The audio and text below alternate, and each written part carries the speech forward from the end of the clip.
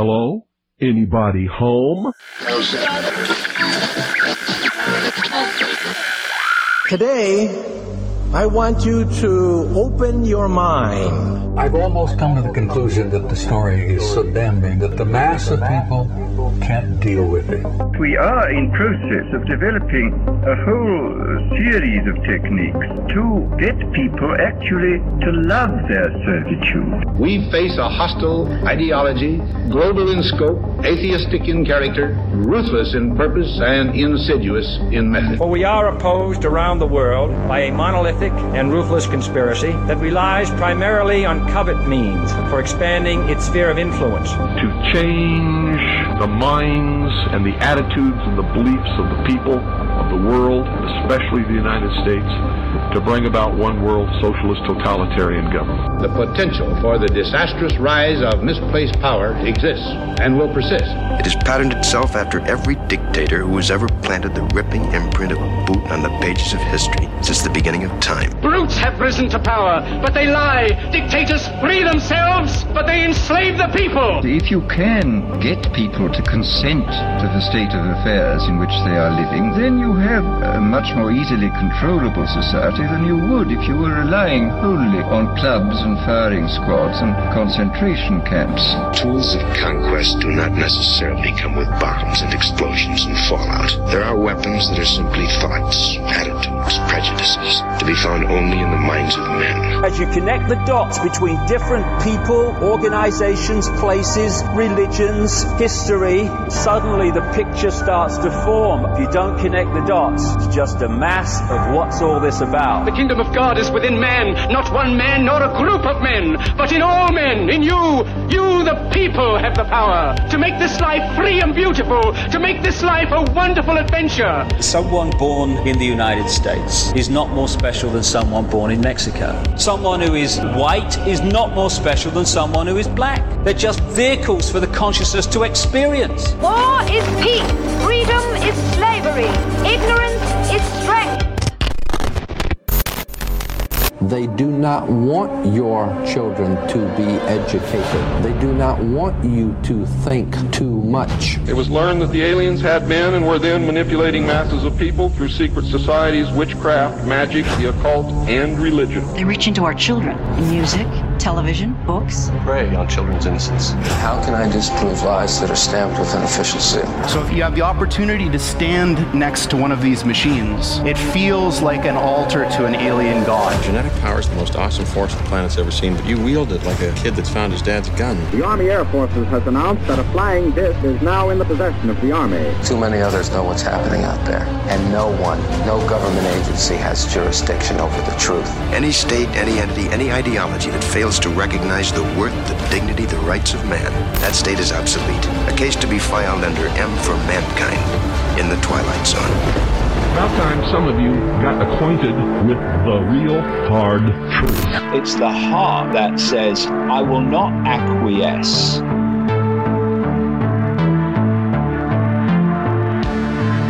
Broadcasting from the Sonoran Desert, I'm your host Ryan Gable, and you are tuned into The Secret Teachings Radio, airing Monday through Friday, 5 nights a week, 10 p.m. to midnight Pacific, right after Clyde Lewis and Ground Zero on groundzero.radio and the Aftermath FM's soon-to-be Ground Zero app that is free to download.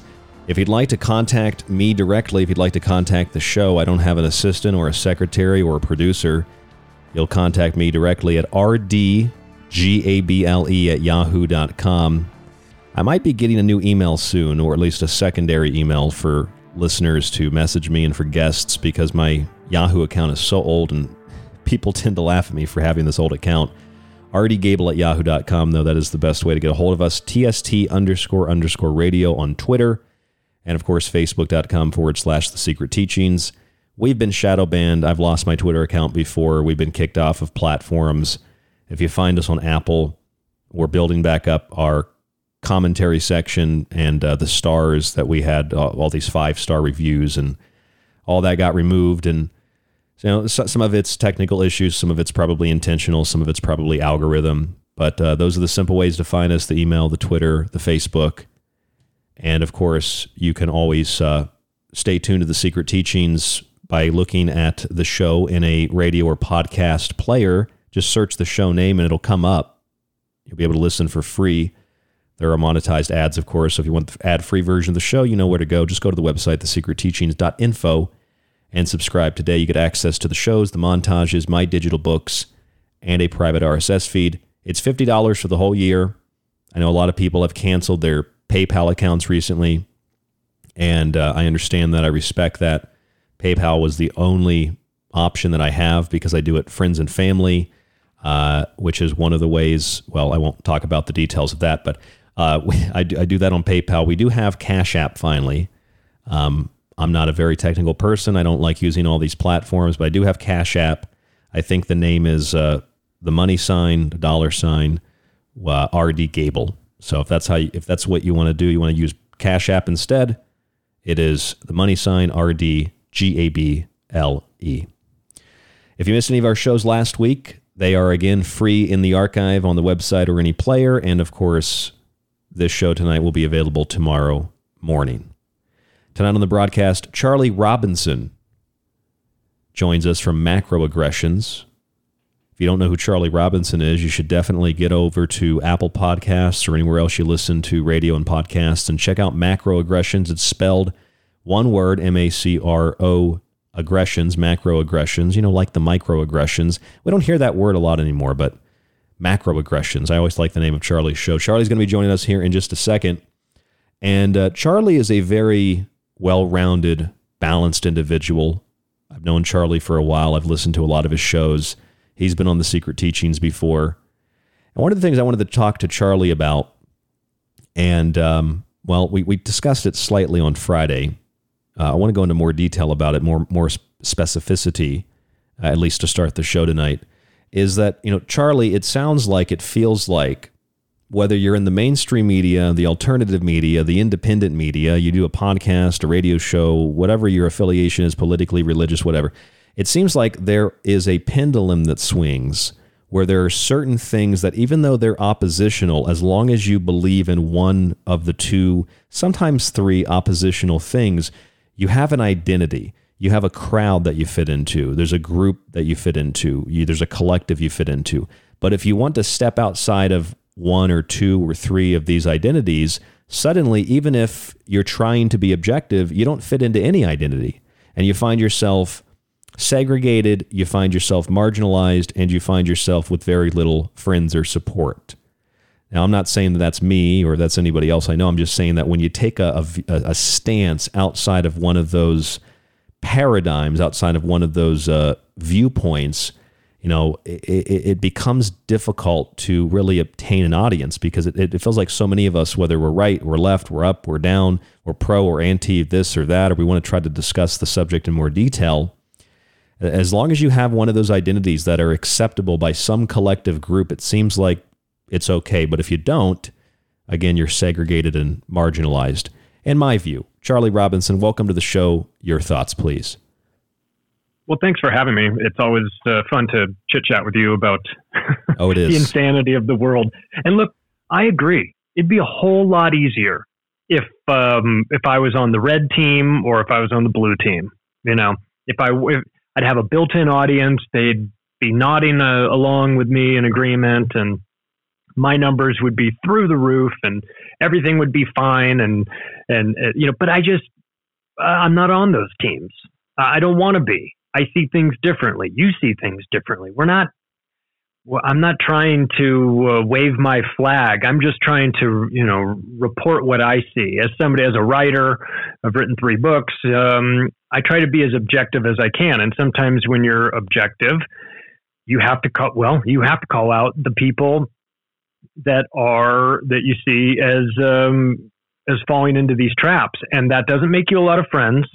And it alienates a large segment of the audience that's out there because they're not really interested in hearing somebody that disagrees with them. So we in the alternative media, we're obviously not the mainstream. So that right in and of itself, we're out of where the major audience is. But even within our alternative media world, there's segments inside of that. So, and the more we do that, the more we segment ourselves, the smaller the audience is, and the easier it is for them to put us into these audio cul-de-sacs where nobody really hears us, nobody discovers us. We're sort of talking to a much smaller group. And if you're trying to get the message out, if you think you have something important to say, then you want to be in front of the biggest audience that you can, not for ego purposes, but just because your message needs to be heard, and you want you want as many people to hear you as possible. But these days, I think we're all a little bit guilty of this. Like I know I am for sure, that there's just some messages out there I'm just unwilling to listen to. I'm not interested in hearing what they have to say anymore.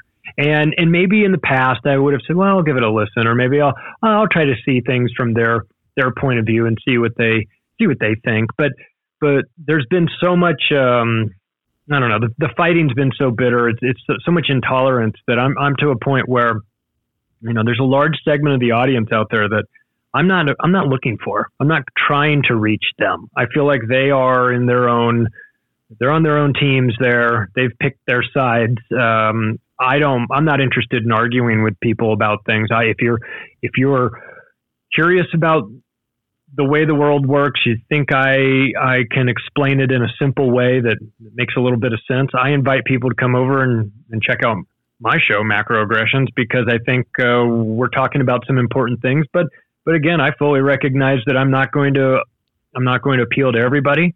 I went on a show that was heavily right leaning, very conservative, kind of, they see what's going on in the world, but they're also, Trump's our guy. And I was pitching my last book, Hypocrisy, and sold a lot of books to that audience because we opened up some, a promo, and I could tell it was that audience that was buying it. You have similarities with them, I'd imagine, just. Yeah, for sure. And I got an email from one guy who clearly read the book and got to the part where I was not nice to Trump. And I got an email from him. He called me every name in the book. And I say, hey, listen, man, I replied back, listen, I have to take shots at both sides. I can't just play team sports here. I can't just say our team is fine, we do everything right. The other side, they're the only crazy ones out here. If I'm going to be intellectually honest about this, I need to call out your guy too. Your Trump guy. And look, if you don't want to see it, maybe you're not ready to see it. But I'm not going to pretend like this is just like only happen. The insanity is only on one end of the court here, because there's enough of it to go around. So sometimes you don't make people happy when you tell them that their guy is no good. And of course you have to show them the evidence too. You can't just say it, but I think you and I both do a pretty good job of coming from a place of sanity and rationality. And we say, well, this is what we see, and we could be wrong, but this is how we see it based on what we know about the way things work. And hey, this looks kind of weird to us. What do you, the audience, think? Do you see the same thing too? Yeah, I see it. Okay, great. So I don't need everybody to agree with me on everything I say. I welcome people that challenge my, the way I see the world. That's fine, because I'll always be changing. The way I see things will change and evolve. And if I've got something wrong, I want to be told, hey, you're wrong on this. Here's why it's wrong. And if I'm wrong, then I'll adjust accordingly. So I'm open to it. I want to. I just want to know the truth. I just want to know how it all works. And because of that, I can't pick a team.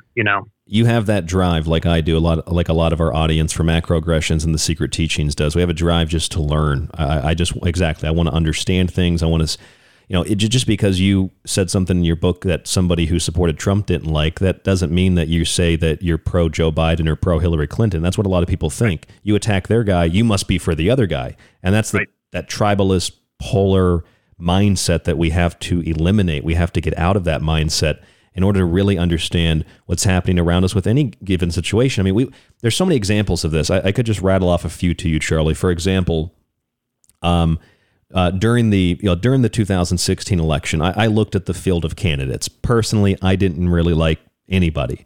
I did, however, like a little bit of what Tulsi Gabbard said. And recently I had somebody bring this up to me, and they said, well, Tulsi Gabbard, she's listed as a young leader with the World Economic Forum. And I said, yeah, I learned that like last year. I learned about that, and I thought, well, that's kind of suspicious. But then I also thought, well, just because someone is listed on a website doesn't mean that they're necessarily believing in that ideology. You can be invited to an event, doesn't mean that you believe in that event. A lot of independents are going to liberal events and conservative events, etc. It doesn't make them a liberal or a conservative. And that's not defending Tulsi Gabbard. I'm just saying that, we have to look at situations objectively. What does that woman actually say? What does she actually do? Well, it's totally different what she says and does as opposed to what Trudeau's doing as a young global leader up in Canada. Totally different than what someone like Joe Biden with his Build Back Better plan is doing. I don't know if that's controlled opposition or what. I just like to look at all the angles of it. Another good example, and I think I want to talk to you a little bit about this, very controversial. The subject of abortion, Charlie, seems to be the biggest subject that anybody cares about, especially on the left.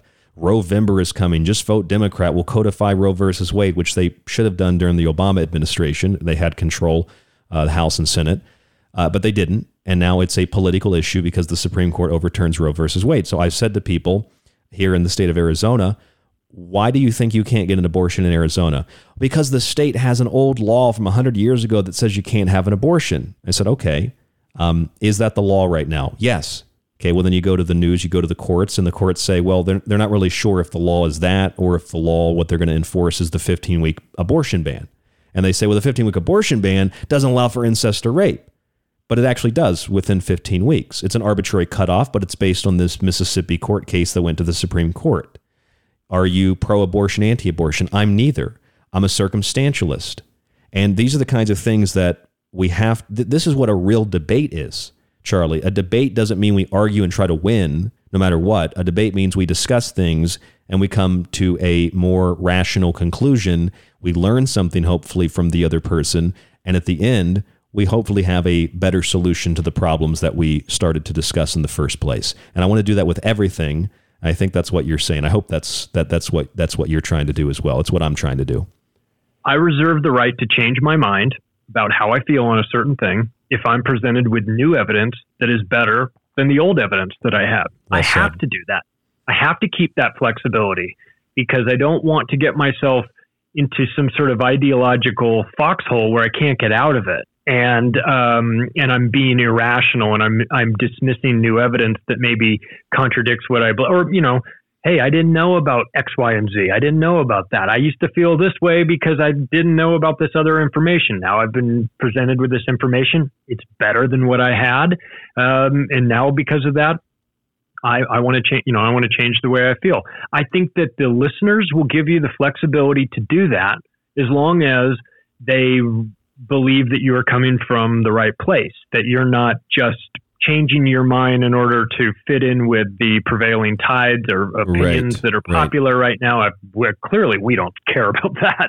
We talk about things that are deeply unpopular, mainstream. But so we're not changing our minds to fit in, clearly. But I always want to allow myself that flexibility.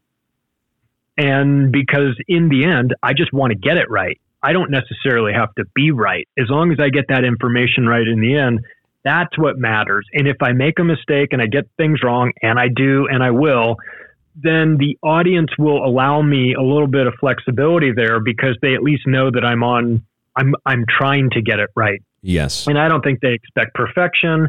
But as long as they know that you're headed, you're doing it, you're coming from the right place. You're not trying to manipulate them into feeling one way just because of some sort of agenda that you're not talking about.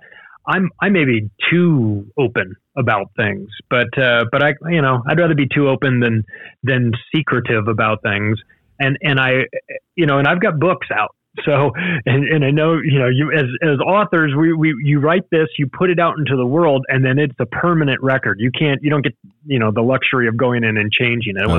Maybe if you do additional additions or something like that, but it's out there forever. So they can hold you to that. So if they're going to hold me to my words, which I fully expect them to do, then in the future, I need to be able to be flexible and say, hey, in the past, I believe this because I felt this way based on the information I had. But, the the more I research, the more I talk to different people, the more I get alternative points of view. It's a constantly changing process, and I think that's probably a good thing. Whenever we get a little too solid in our beliefs, then we're just sort of inflexible to accepting new ideas, and I think that in the end is probably dangerous. No, it's very dangerous, because when we get into those mindsets, when we get into these collectivized ideologies, we move with the herd. There's no more independent thought. It's whatever the group does, whatever the color of the tie does, whatever the donkey or the elephant does, and that is a very, very dangerous thing. So, like for the subject of abortion, the question is always, are you pro or anti?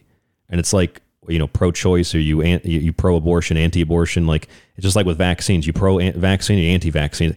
Everything's reduced to that. You for it or are you against it? And both sides have their moral high ground that they stand on. The right, just because they believe it's right to not have any abortion on the most extreme. There's never an abortion under any circumstances, no matter what happens, which I find that to be crazy, in the same way that I find some of the politics here in Arizona that the Democratic Party is promoting, which is you can have an abortion after the baby is born, which sounds like murder to me.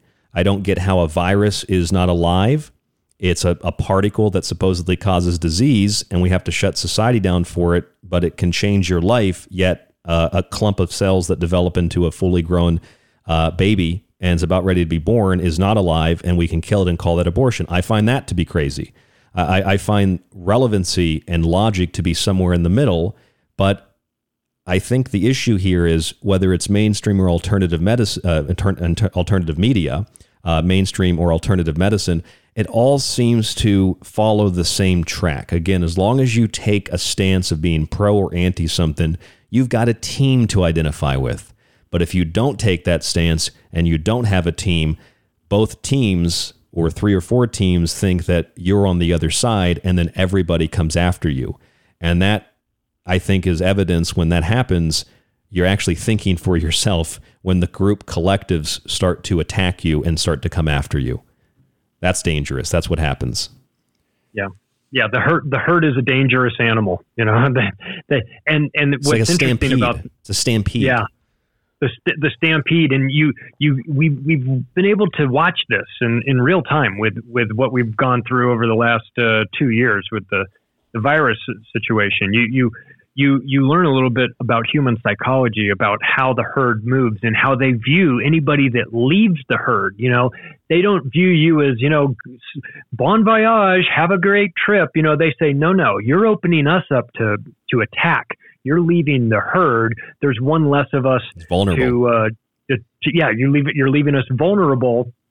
And so because you're leaving, you're now our enemy. And this mentality that people can't seem to understand is that, look, we don't necessarily have to run in a herd. We're allowed to have, there's nuance here, but again, that doesn't play well in the nightly news. And if you've met some of the people, the NPCs out there, they don't handle that well. They're not very, receptive to, well, let's have the debate. Like you said, are you pro or anti abortion? You're like, well, it depends on the situation. Let's talk. That's not going to work for them. That is seen as a threat. You either have to be on this team or you're the enemy. And that way of thinking is obviously dangerous. It also shows that, people are unwilling or unable to invest the time to really think about these things. It's easy to just say, what's your opinion? Yes or no? Give me a quick answer. Well, look, the topics we cover, they're rarely yes or no. There's a lot more of a backstory. Which is also, I don't mean to interrupt you, but that's also the very foundation of democracy in a constitutional republic, is discussing and debating things and finding what's best in some cases for this group of people, in other cases for this group of people. And nobody's ever going to be always happy. There's always going to be compromise. That's what real debating, that's what real, quote, democracy is really supposed to be about. Well, that debating is seen as a threat now to people because now you're challenging their beliefs. Yes, and the that's thing what it is. That if I have beliefs that are built on a rock solid foundation, then go ahead and challenge them. I have no worries. They're built on logic and reason and sound fundamentals, and they don't require a massive defense. So if you want to challenge my beliefs, that is fine. Now, the problem is some of these beliefs that people have out there, they're flimsy. They're not well built. They're built on a foundation of lies or, dogma or something like that.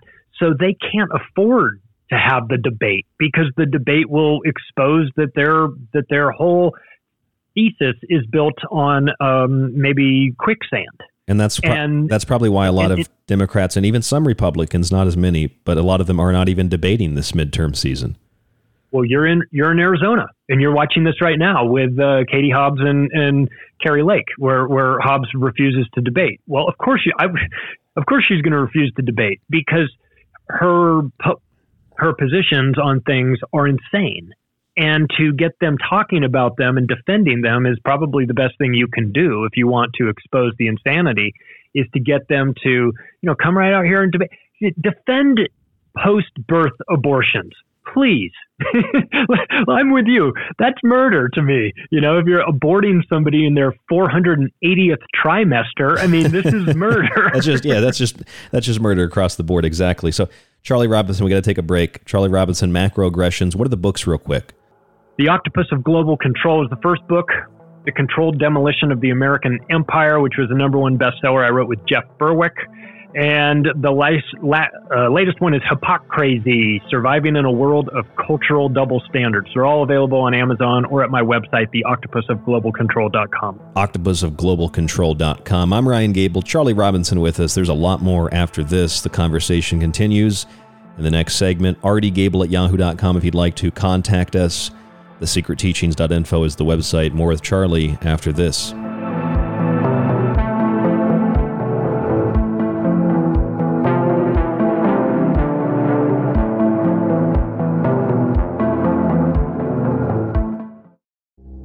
The Secret Teachings radio show is on Facebook and Twitter. Just search facebook.com/The Secret Teachings to like us and TST__radio to tweet with us. I hope that you'll check out my new book, Liberty Shrugged. I wrote Liberty Shrugged to provide historical context and to dispel many of the myths that we learn about in American history. Inside the nearly 700-page book, you'll learn about meritocracy, the differences between civil liberties and civil rights, and how Western civilization didn't start slavery, but ended it as an institution that had existed for thousands of years. How many of the Founding Fathers did indeed own slaves, but what was peculiar about this was that these men would fight to end the institution for a variety of reasons. We look at the real causes of the American Revolution and the American Civil War. We prove without a doubt that slavery was in no way, shape, or form the cause of current socioeconomic issues which affect all people regardless of their color. In other words, this book dispels countless divisive social, cultural, and historical myths in an attempt to objectively find humble gratefulness in the American experience. Get your copy of Liberty Shrugged at thesecretteachings.info in softcover or digital. This is David Icke from davidicke.com, and you are listening to The Secret Teachings with Ryan Gable. From Ground Zero to The Secret Teachings, keep your dial tuned to Ground Zero Radio. Want to hear more of the Secret Teachings radio show? Search for the show on any radio or podcast player, or find links and a free archive at thesecretteachings.info. If you want to get rid of those annoying ads and get extra perks like access to the montage archive, digital copies of Ryan's books, and early access to the show, then subscribe to the full show archive at thesecretteachings.info. Visit the website and click the button that says subscribe. You can do so monthly, yearly, or through a one-time donation. Your support always keeps the Secret Teachings on the air. If you enjoy The Secret Teachings and want to hold years of Ryan's research in your hands, visit the website and grab a physical and digital copy of Ryan's books. Occult Arcana will introduce you to sacred myths, folklore, magic, and alchemy. The Technological Elixir will take you from transhumanism and AI to black goo and UFOs. Food Philosophy will change your mind about what we call food, germ theory, and geoengineering. And remember, shipping is always included. Some restrictions exist for international. Visit thesecretteachings.info. This is one of the best discussions I've been on in a long time. You guys are right on it. Howdy, this is Joe Mars, and you're listening to The Secret Teachings. Attention, you are tuned into restricted airspace. Tune out immediately. This is the frequency of the secret teachings on Ground Zero Radio.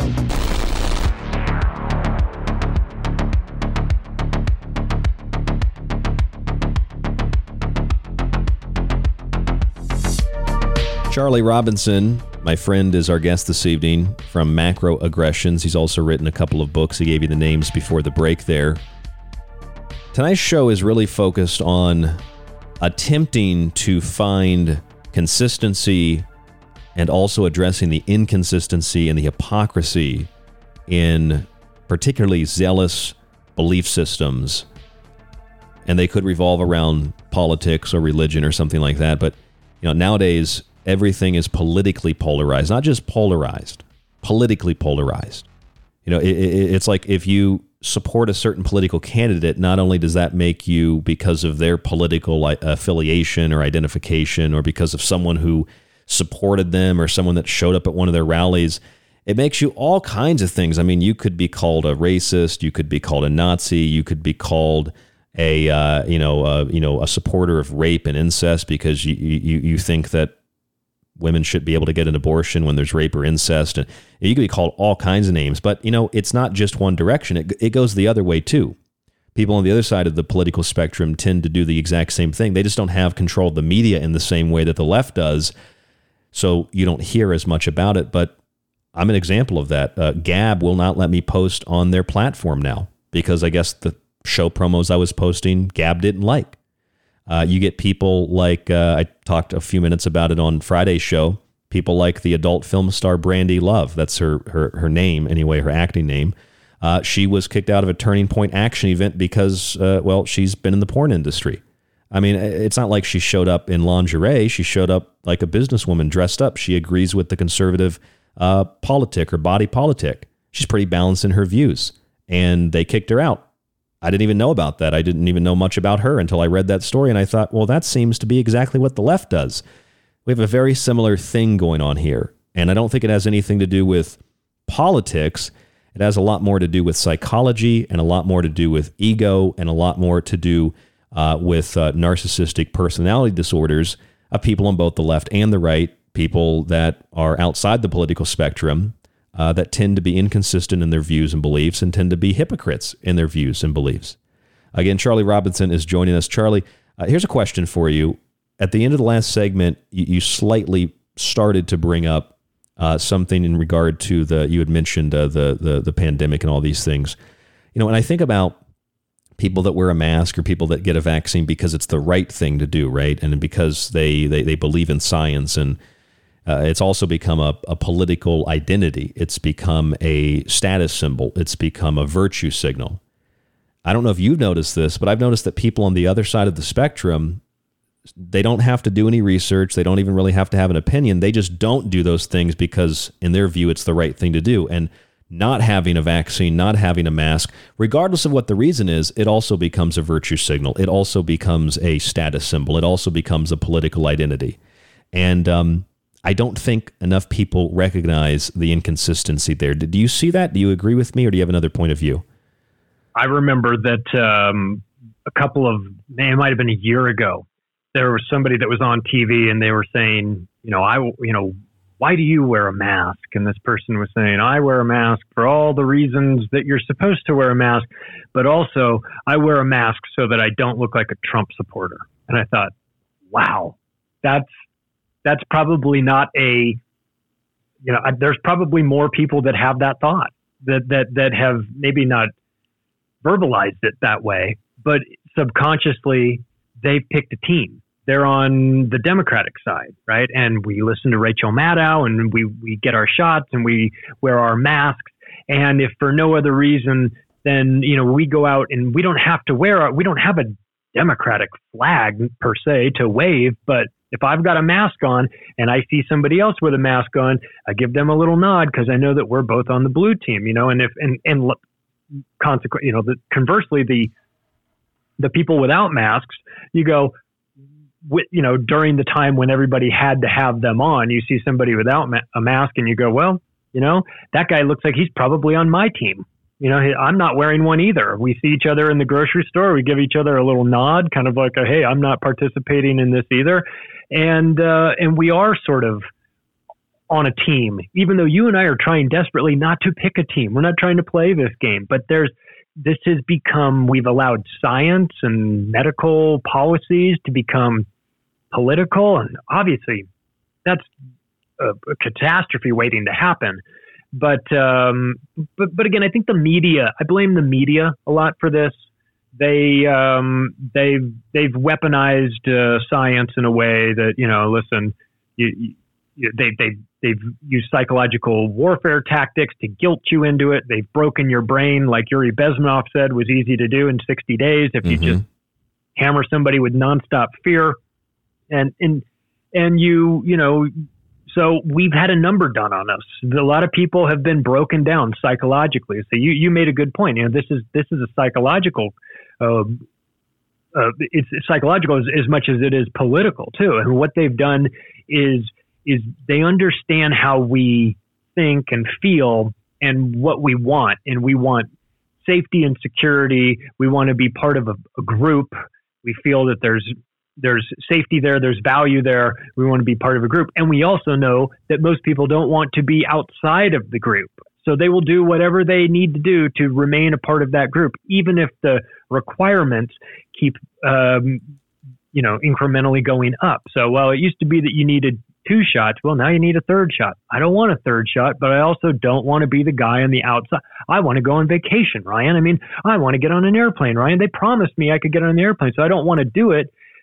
But I have to, and so these tactics that they've used on people, very devious, Tavistock fingerprints all over it. You get that feeling whenever you see these things being rolled out. You just go, boy, I just know some social engineer tank somewhere came up with this idea. Have you read? It seems too crazy. Have you read the American Medical Association or the NIH or the SPIB, which is in the UK? Have you read any of their documents?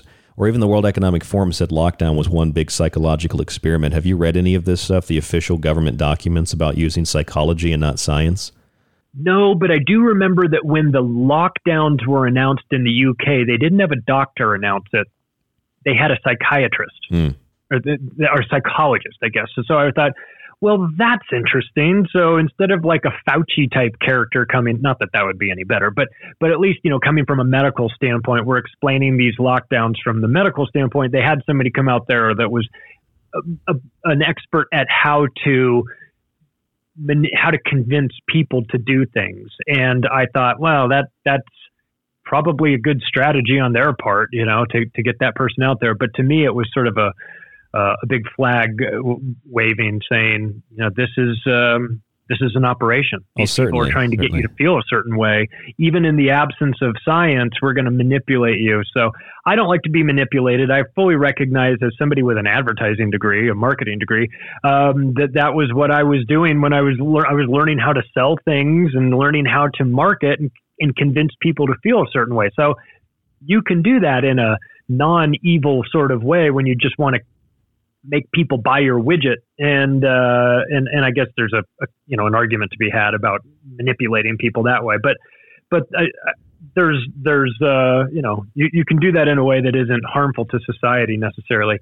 But what we saw was psychological operations being conducted by people that are very good at them, by psych warfare units, and in conjunction with the media, and rolling these out using celebrities, using guilt, using doctors, using appeals to authority. You just go through this list of like sales tactics, and I've been in sales for a while. You go through the sales tactic, you go, oh my God, this is like trial close. They're doing the things that you would.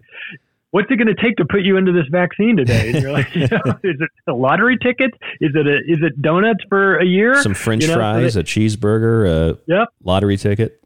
Yeah. So we got a taste of this. We got a taste of it. For those that were paying attention, it became less about the science and more about some sort of incentive program. And I remember saying to people, I said, right now we are in the carrot portion of the show, but we are going to get to a place where we're going to get the stick, And that was where we went with it. That was the dark winter, and you guys are going to have a dark winter if you don't take these medical injections that were first it was, we'll be nice to you. It's the right thing to do. Then they guilted you. And then it was, well, we'll give you lottery tickets. Then it was like, we'll take your job away from you. We'll make it so you can't get on an airplane or cross the border or things like that. And this is what psychopathic people do to their victims.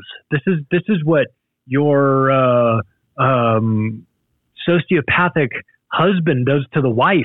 You know what I mean? These are crazy tactics, and we're watching them be rolled out. And then this overriding theme where you're not allowed to question it. You're not allowed to push back for fear of being anti-science or anti-grandma or all these things that they plugged into people's head. I'll tell you, if it wasn't so awful, it would be it's the most fascinating experiment to look back on, because they use such a variety of tactics, all of which were designed to manipulate our belief systems and get us feeling a certain way and prey on our emotions, and take, a lot of good people did things against their best interest because they wanted to be helpful to society. And I get that. And I, to an extent, thank you. But the problem is you're being manipulated then and now. And now we're in this new phase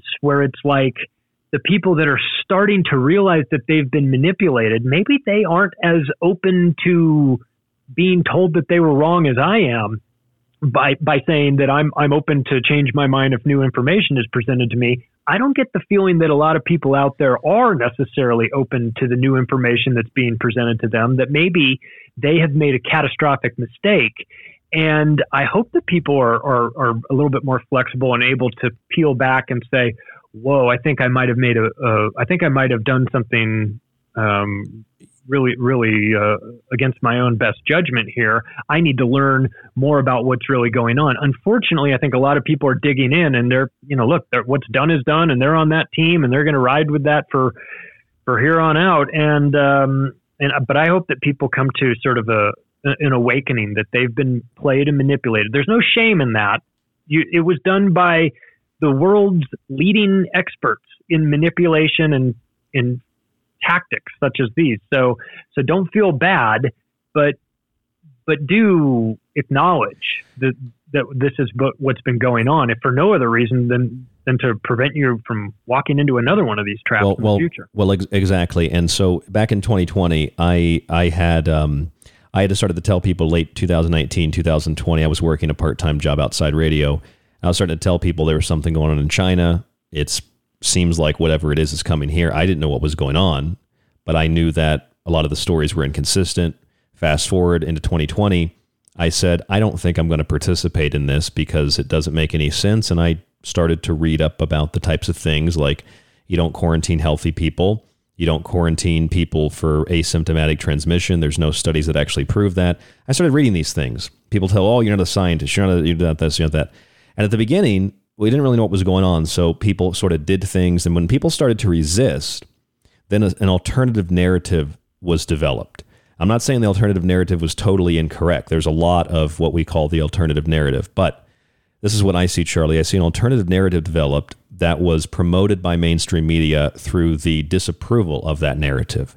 And that drove more people into the alternative, into the alternate of the mainstream and alternate of us, in some cases, even the alternative media, out of the independent media, into kind of wild, truly wild conspiracy theories, if you will, to use that term that they use.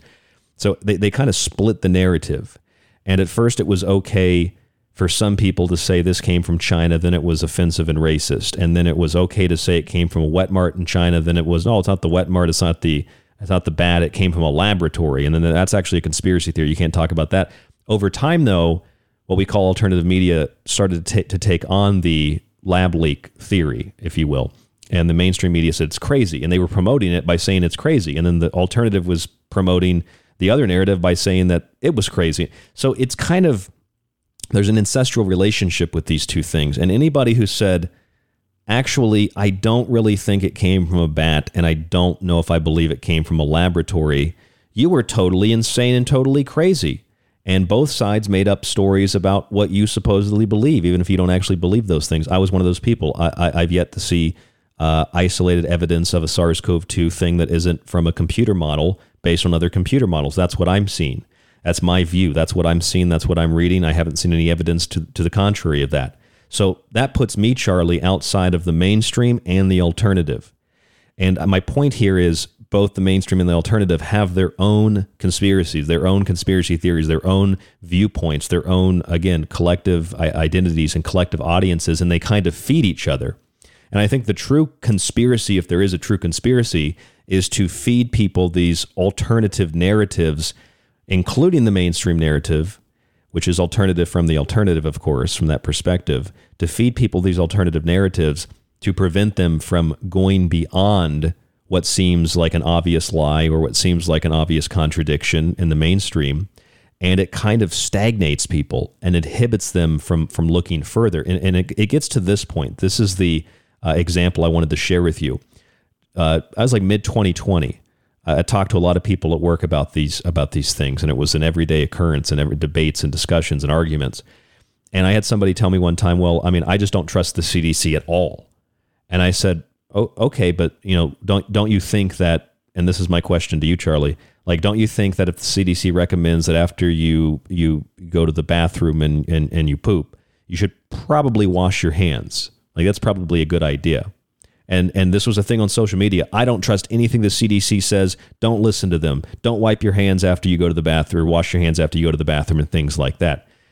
I mean, that to me is like the most unbelievable psychological manipulation, distortion, delusion that you can manufacture in a human being, to get people so terrified of anything official that they go so far beyond the alternative that they basically digress in evolutionary terms.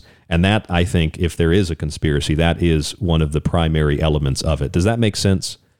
Yeah, and it's so difficult for people to sort of remain, it's not even really in the middle, but just not at the polar, not at the far extremes.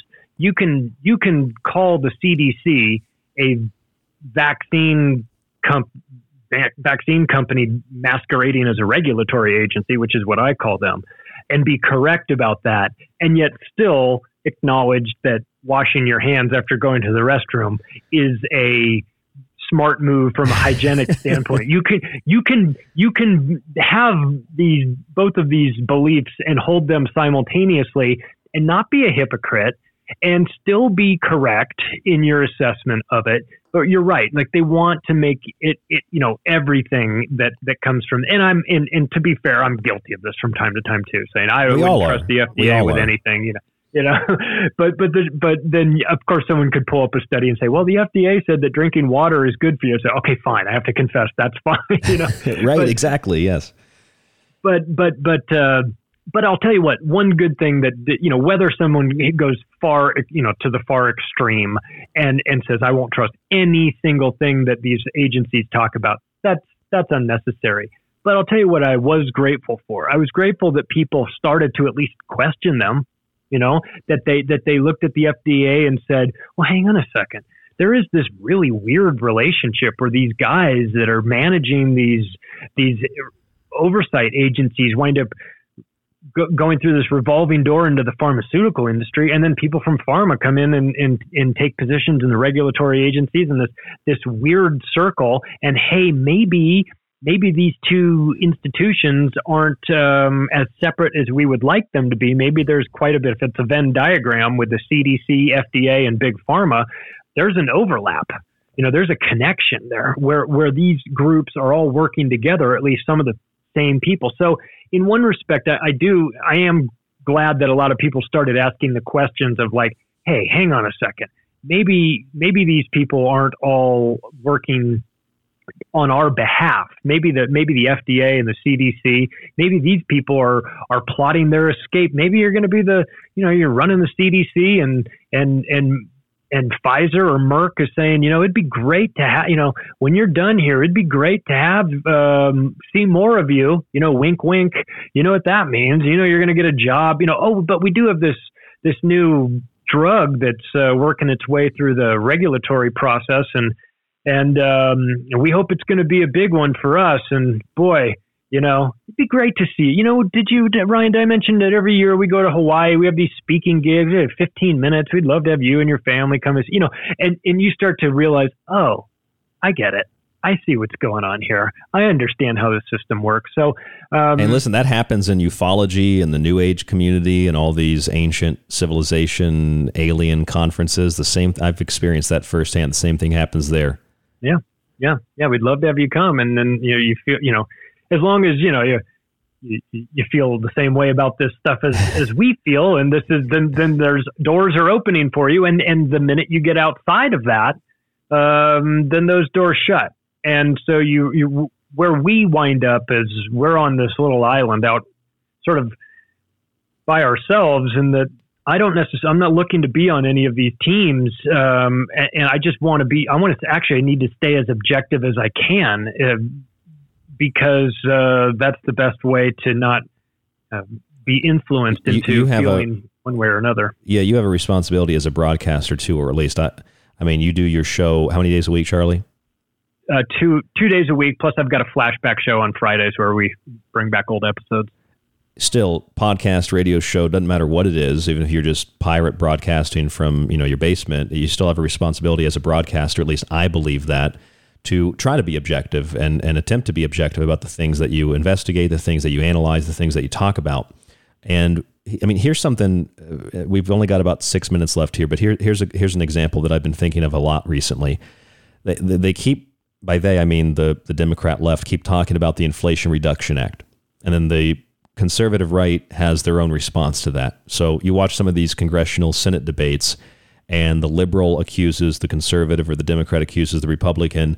You didn't vote for this, or you wouldn't have voted for this, and so you don't want prescription drugs to be capped at so many thousands of dollars, and you don't want people to have their drugs and their insulin. And the Republican always responds back with, "Oh, yeah, you voted for IRS agents, and you want people to, have their businesses seized and their assets seized." And I find both those arguments to be totally ridiculous.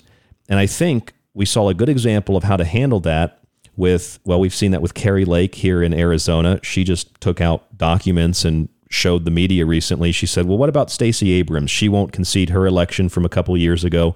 What about Hillary Clinton? She said President Trump didn't win the election, and she just turned the script on them to show the hypocrisy.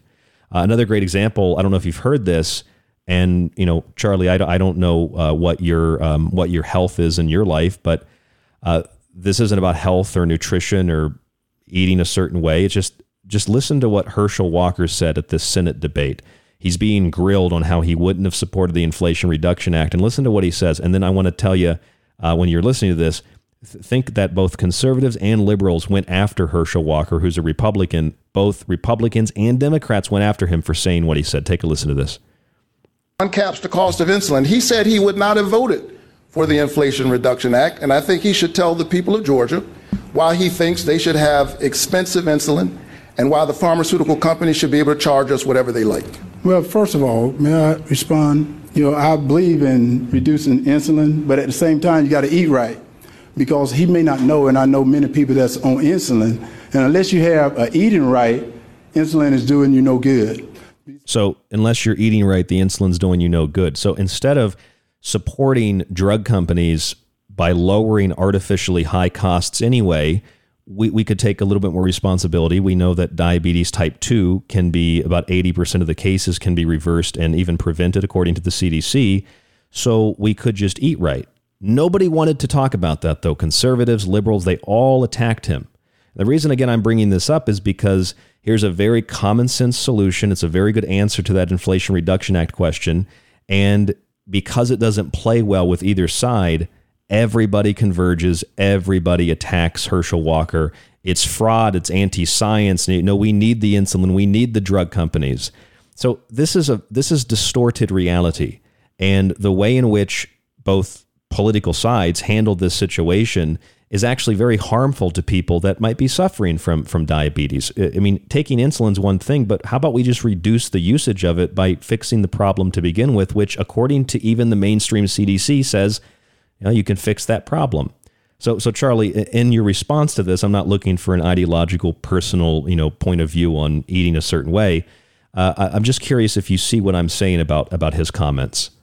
100%. Personal responsibility will not win you the election. If you're running on that platform of we've got to take care of, or you've got to take responsibility for your own actions too out there, buddy. That's going to make people think, how dare you attack me? But the truth is, look, I'm in great shape. I just celebrated my 50th birthday. I've never felt better. I weigh the same. Actually, I weigh a little bit less than I did when I was in college. I work out 5 times a week. I'm very diligent. I don't eat a bunch of garbage. And as a result of that, I don't have diabetes. I'm not on prescription medicines. I recognize that some of that is, you get a little bit lucky too, or genetics or whatever you want to call it. But the truth is, I could do nothing.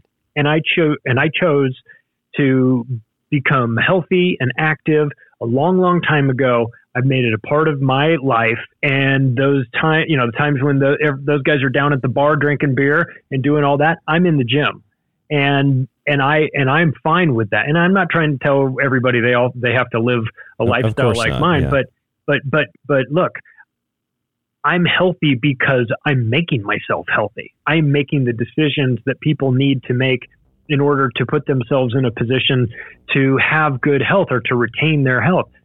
So I like what Herschel Walker's talking about. And look, he's a guy that would know. I mean, he has a legendary, regiment of not getting too complicated. I mean, for those that don't know, I worked in the sports industry, but Herschel Walker was known as a guy that just did sit-ups and just did pull-ups and push-ups. And that was all he did to get himself ready. He wasn't a big, I'm in the gym doing all these crazy things. He was keeping it real simple. And he was very disciplined, and he was a great athlete. And so he would know, he would understand that these things don't happen accidentally. You have to make them happen, and it's your responsibility. You're right. We cannot rely on politicians, left or right, to do these things for us. Charlie Robinson, our guest this evening. We got to take a break. Next hour with Charlie Robinson of Macroaggressions. Don't go anywhere. Stay with us.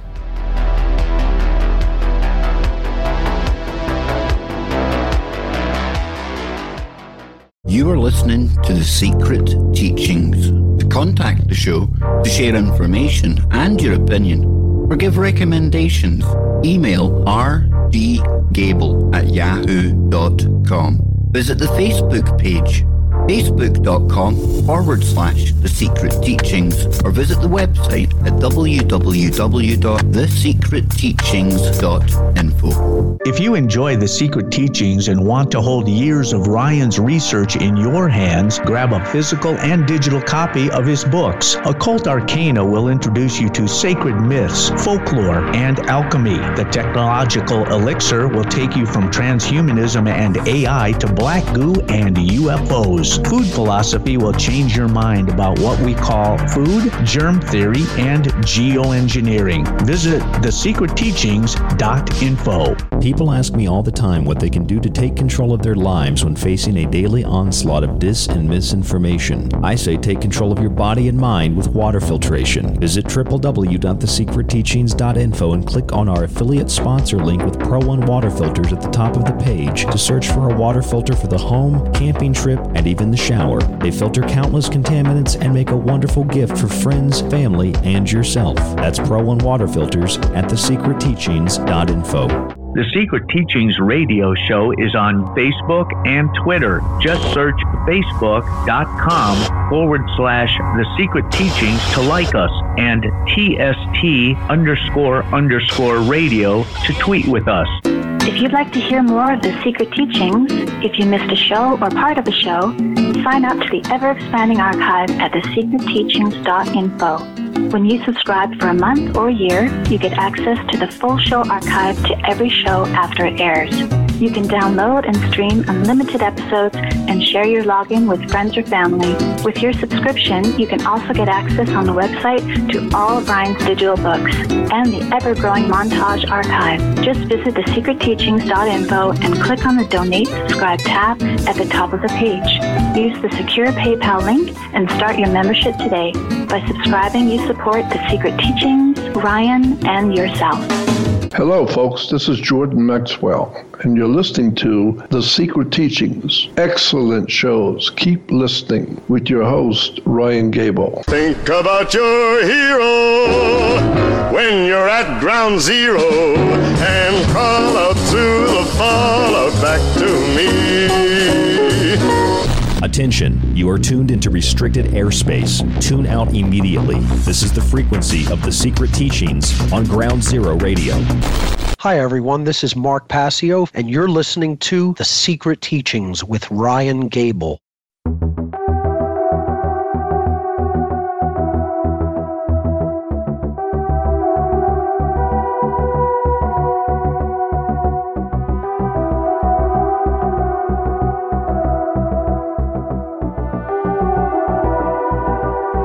You are tuned into The Secret Teachings Radio. I'm your host, Ryan Gable. Thank you so much for joining us. You can search for The Secret Teachings on any radio or podcast player and listen to the show for free, or there are links on our website to certain players and a embedded file system, so you can just listen and scroll through the shows for free. Otherwise, if you want to get rid of the advertisements in those shows because they are monetized, you can subscribe, like you heard it break, to our archive on the website, thesecretteachings.info. If you'd like to contact the show, rdgable@yahoo.com, TST__radio on Twitter, and Facebook.com/The Secret Teachings. Charlie Robinson is my guest this evening. He is the host of Macro Aggressions. That's Macro Aggressions. You can find that on Apple Podcasts. I know that's the big one, but other places as well. And tonight we're trying to find our balance. We're trying to find where exactly objectivity lies. And sometimes it's a little more politically to the left or to the right. Sometimes it's not on the spectrum at all. Things are, I believe, when we talk about important issues or issues that we don't consider important, but maybe you individually think is an important issue, whatever the issue is, whatever the subject is, whatever the topic is, we talk about things as if there's always a wrong or right, left or right, up or down way to approach them, when virtually everything we discuss and we talk about and we debate, which a debate isn't an argument, and you shouldn't try to win a debate, you should try to come up with a better argument, a better solution to the problem that's being debated. When we have the types of discussions that turn into those, debates that we know them, arguments and trying to win, people just say anything because they're trying to win for their team. They're putting it all on the court, or they're leaving it all on the field. And that is a very tribalistic and, well, it's a very collectivized way of thinking. And I know that people on the right tend to think that everybody on the left is fulfilling George Orwell or Aldous Huxley's vision of a dystopian future, but those dystopian futures were really contemporary events that were happening at the time when they were written. Partly, some things were sort of, quote, predictions for the future, where things were going to go if they continued to be unfolding the way that they were at the time. But you know what? The left also sees the right as being those things. Everybody sees each other as banning books and canceling, people from speaking, and everybody's woke, or everybody's a conspiracy theorist. And just when you stop for a second, you realize that we're missing a lot of context, and we're missing a lot of information. And the only way that we can have an objective, rational, reasonable point of view is to consider everything and not name call or allow others to call us names in regard to especially very hot topic issues. So I'll give you one example. When someone says, I don't trust the CDC, well, that's fine. You don't have to trust the CDC. I don't trust a lot of what the CDC does. But if the CDC says you should wash your hands after you go poop, you probably should be washing your hands after you go poop, and you probably shouldn't be looking on a government website to find that recommendation in the first place. That should be common sense, basic hygiene, which has been one of the driving factors in eliminating most diseases in the developed world. When it comes to other things, however, we have a lot of chronic disease in the developed world, and we act like we don't know where it comes from, despite the fact that Dr. Dean Ornish showed in the late 90s that heart disease can be reversed with plant-based low-fat diet and with relaxation techniques. Undisputed, indisputable, factually proven over and over again. Doesn't mean you can't eat meat. It just means that if you want to get rid of your heart disease or prevent it from getting worse, there is a way to do it. It is scientifically, factually, nutritionally 100% proven, and it works, and there really aren't any side effects at all. Now, the CDC says that you can eliminate, we talked about this Friday, eliminate risk factors like diet, poor diet, and smoking and inactivity, and you could prevent 80% of heart disease and stroke, 80% of type 2 diabetes, 40% of cancer. The people that trust the CDC and that love everything about masks and vaccines and COVID-19 should be reading that and saying, hold on a second, if you really want to stop people from dying and you want to do it in a safe and effective way, it's not through vaccines and masks, it's through lifestyle changes and don't smoke as much and don't drink as much. And we're talking millions of people that die from totally preventable, treatable things. So Charlie Robinson is our guest this evening. Charlie, when I'm thinking of this, I'm thinking the people that support the CDC should recognize if you really want to stop people from dying, you want to do it safe and effectively, there are really simple ways to do it. But the problem is the political opposition to the people that trust the CDC, since they don't trust the CDC, they don't believe that that's true, or it means that everybody has to take responsibility. And like Herschel Walker said at the Senate debate in Georgia, if you don't eat right, all these drugs don't really do anything. Insulin isn't going to do anything for you. And that's really, I think, the root core of this. So if you think about capping prescription drugs with the Inflation Reduction Act, that really isn't the issue that should be debated. The issue is, why are so many people on prescription drugs? Why do so many people need insulin when this is a treatable, curable, preventable thing? Along with that train of thought, we can proceed into anything else tonight, but your thought, because I cut you off at the end of the last hour when we played that Herschel Walker clip, why are so many people on prescription drugs? Like, we don't have that discussion. We have that's what it is. It's prescribed, a prescribed political debate that doesn't get us anywhere. And this applies to everything, not just drugs and eating right and things like that. It applies to virtually every conversation we have. Well, we've gone well past that. And we're just now in the acceptance phase, where it's accepted that everybody's on prescription drugs. It's accepted that... Like it's a new normal? Right, exactly. 40 million people have diabetes. That's just normal. That's just the way it is. Now, the question is, we're going to debate whether or not the drugs for diabetes should be $100 or $12, right? That's the new acceptable debate. And Bingo. It's like, hang on a second, guys. What if, maybe we're crazy here, but what if we just did things that prevented you from getting diabetes in the first place, and therefore it wouldn't matter if the drugs were $100 or $12. You wouldn't need the drugs in the first place. And you can feel like the entire room turn and look at you like, how dare you bring logic and reason and personal responsibility into this debate that we're having? We're trying to figure out whether the pharmaceutical companies are the devil or if they're needed. And you're in here trying to tell us that we need to take responsibility for our own action. How dare you, And so that is, of course, the conversation that we have to have. But, and great on Herschel Walker for making that connection, obviously. But that has been frowned upon by the establishment media. We are in a world where, these things are, mistakes were made. We can't go litigating the past. We can't go dig into what the actual mistakes were. We're just going to move forward. We're going to use the Donald Rumsfeld, mistakes were made. We're charting a course forward. We're not going to worry about the past. It's like, well, hang on a second. Let's do worry about the past, because if we understand what we've been doing, then we'll understand why we're in this situation. That's how you solve problems. Right. Maybe the reason why we're in this situation is because we have changed our culture, especially here in America. We have a very unhealthy physical, if we're going to keep this on sort of the health topic, we have unhealthy diets, lifestyles, advertisements on TV. Now we have like DoorDash and Uber Eats and things like this, making everything more convenient. We have high fructose corn syrup, and we've got a recipe for a disaster from a health epidemic here. And the thing is, we didn't get struck by some comet It didn't come out, this didn't just, impact us out of nowhere.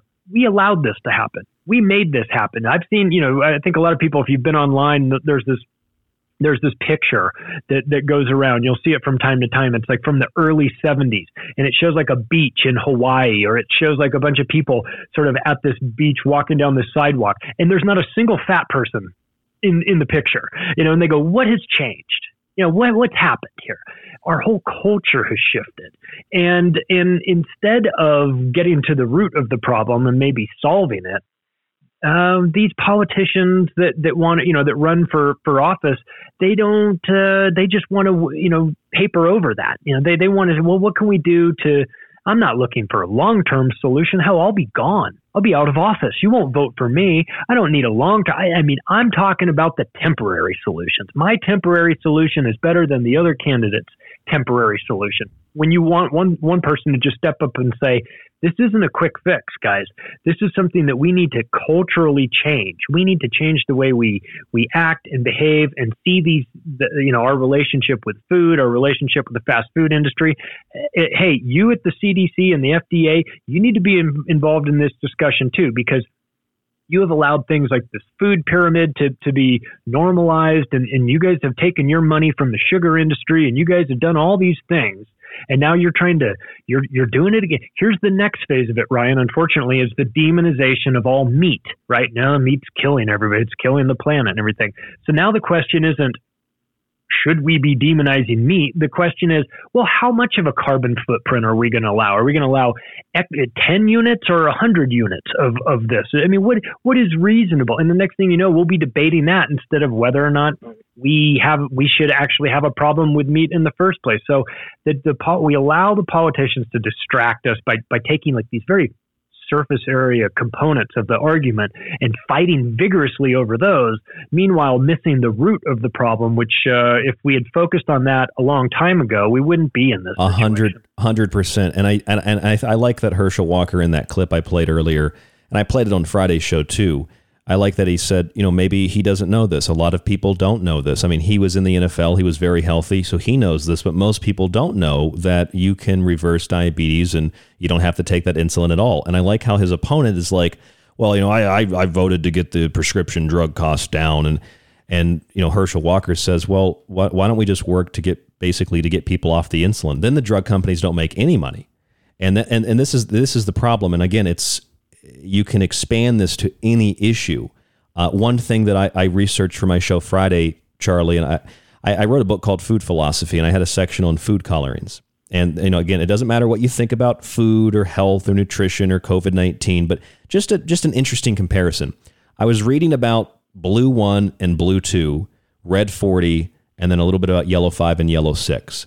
And I kind of forgot this, but when I was reading back through it in my book, preparing for the show Friday, I read that Blue 1 and Blue 2 in particular, but Red 40 as well, causes kidney and liver toxicity, hyperactivity, hypersensitivity, in the same way that fat also causes diabetes. It's not just sugar. In fact, some people think it's not sugar at all. It's not sugar that makes you have a hyperactive child. It's usually the food colorings, the food dyes. That's part of it. So Blue 1 and Blue 2 do those things, but here's what else they do. They also, according to all the studies about these food colorings, they are well known to alter your DNA. They cause cellular and DNA damage. I read that and I thought, okay, hold on a second. So if you're going out and buying, like, I'm not saying you're a bad person. I'm just saying if you go out and buy Count Chocula, Frankenberry, and Boo Berry, the Halloween series, you've seen those, right, Charlie? Those are famous every year. Oh, of course. I mean, I grew up eating Count Chocula. Are you kidding me? Me too. So you got Blue 1 and Blue 2 in there. Now, those things cause cellular and DNA damage in every single study that's conducted on them. That's pretty consistent scientific data. So I wonder how many people say, for one reason or another, or a number of reasons, I'm not getting a COVID vaccine because it's the right thing to do, because it's my political identity, because I don't trust the vaccine manufacturers, I don't trust the ingredients, I don't trust the side effects, this is gene therapy, this can affect my DNA, I'm going to go have a bowl of Boo Berry. Now, it might not be the same effect. You might take a vaccine, be fine. You might take a vaccine and die. You might eat a bowl of Boo Berry, be fine. You might eat 100 bowls and you develop some kind of condition. The point is, if Blue 1 and Blue 2 can cause DNA damage, what is the difference between that and the vaccine that you don't want?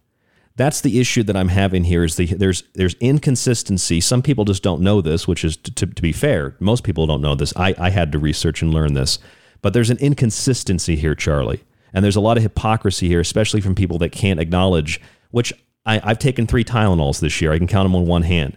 Kind of makes me a hypocrite in one way, but you have to weigh the benefits and the downsides of the situation. And that's something that we're not even allowed to do anymore. We're not allowed to weigh the benefits of the situation against the potential consequences. So I see something as simple as that. Food colorings can cause DNA alterations, not to mention that these cereals now are made with, it says on the side of the box, bioengineered ingredients. So genetically modified corn and food colorings that alter your DNA. I don't see how that's any different than a gene therapy shot, but people will eat the cereal and then no, I don't want any shot. You have a right to it. I'm just saying that there's a similarity there. Isn't there a little inconsistency there, Charlie? Well, of course. Yeah. And we're all responsible for doing our own research and understanding this. I think a lot of people have outsourced their critical thinking to the media or to the science, and they say, well, I'm not an engineer. How would I know how this all works? I'm not a chemist. I'm not in there making these food colorings. I don't know how they work. But if the FDA approved it, then they wouldn't have approved it if it was poisonous, and it is approved. So therefore it equals it's not poisonous. So they make this assumption. They make this sort of, they say, well, I can't think about this stuff. I wouldn't know where to start. We'll let the other people think. Now that's fine. Of course, you don't know it all. And there's people that specialize in certain things, and you should outsource your critical thinking to them from time to time, because you don't want me building the bridge. You want a guy that's an actual engineer building the bridge. Of course, you're going to drive across. So it's not all bad, but where you have to take some personal responsibilities. You have to try to understand who it is that you're outsourcing this to. Are they on your side? Do they want the same things that you want, or do they have some sort of agenda? Are they financially incentivized to approve something that might be bad for you because the guys that made the decision to approve it are just about to go to work for the company that's manufacturing it? They're about to quit this job and go to work for them as a consultant, and they go ahead and approve these things. So we have to take, again, it goes back to personal responsibility, understanding your food, understanding as much as you can, to the extent that you can, but being responsible for your own health and not saying, well, I guess these people are, I guess this food is fine because it was approved. I mean, genetically modified food sounds terrible, but how would they have ever been able to get that approved if it wasn't good for you? And it's approved, and I see it everywhere. So it's got to be good for me, so I'm just going to keep eating it, and I'm never going to dig into it. Well, you can do that, and you can live that lifestyle, and you can run your life that way and do that for your kids too if you want, but you're going to get what you get. You're going to get the results that they want you to have. And unfortunately, I think fortunately for us, because we're a little bit paranoid about this stuff, my default mechanism is set to not trust these people. And I don't automatically give them the benefit of the doubt and say, well, clearly this food is going to be good for me. I have to do a little bit of an examination, and I'm not going to get it right every time. And there will be things that come up. Like, as an example, I didn't know that those food colorings change your DNA. I knew they weren't good for you, but I didn't know exactly how bad they were for you. So again, your knowledge base with regard to this is cumulative. You're responsible for going out and finding that information, processing it, determining whether it makes sense to you. And if it does, keep it, add to it, and talk to your friends and family about it. But if you're waiting for the FDA or these groups to say, this is safe for you, just understand that they don't necessarily do that. They have other things going on, and sometimes there's a lot of money at stake, and sometimes things get approved. We obviously, about the aspartame situation where they couldn't get that approved for 10 years. And to the point where the FDA was like, listen, you guys keep faking these studies, or we're going to push for you guys to be put in jail. for this. And then they go out and they say, well, we got to get this stuff approved. And yeah, we know it's killing all the mice, giving them all tumors and everything. But besides that, we really have a lot of money in this. We've got to get this approved. So what do? Do you change your formula to make it safer? Or do you go out and hire Donald Rumsfeld to come in and be the CEO of your company, who then knows all the guys at the FDA, and then magically a year later, it's approved? That's how things really work in this world. Now, if you think that aspartame in your Diet Coke is safe for you, and I drank Diet Coke for a long, long time and gave myself headaches till I finally got it figured out and quit that, you just make this assumption, oh, it's Diet Coke, it's probably not that bad for you. Meanwhile, if you don't know that backstory, you're going, oh, well, hang on a second, this isn't safe. And the way it got approved was totally, totally immoral for Washington, fitting. Unfortunately, but it requires a little bit of cynicism, a little bit of distrust. I don't think that's the worst thing, but take a look at, re-examine the foods that you're eating, because listen, Herschel's right. There are things that you can do to put your body in a better position, put yourself in a better position to deal with these things. And if you're unwilling or unable to do it, then frankly, I'm not really all that interested in hearing about whether you want the prescription drugs to be a little bit cheaper for you. Like, this is a preventable thing. Maybe you need to do it for yourself. No, you know what it's like? It's like, I don't know Herschel Walker's opponent. I don't know if he has any connections to the drug industry, but I know a lot of politicians, Democrat and Republican, do, whether it's a revolving door or they just get paid. So it's like they make agreements make deals with to keep drugs at a certain cost. And then election time comes around and we'll lower those costs.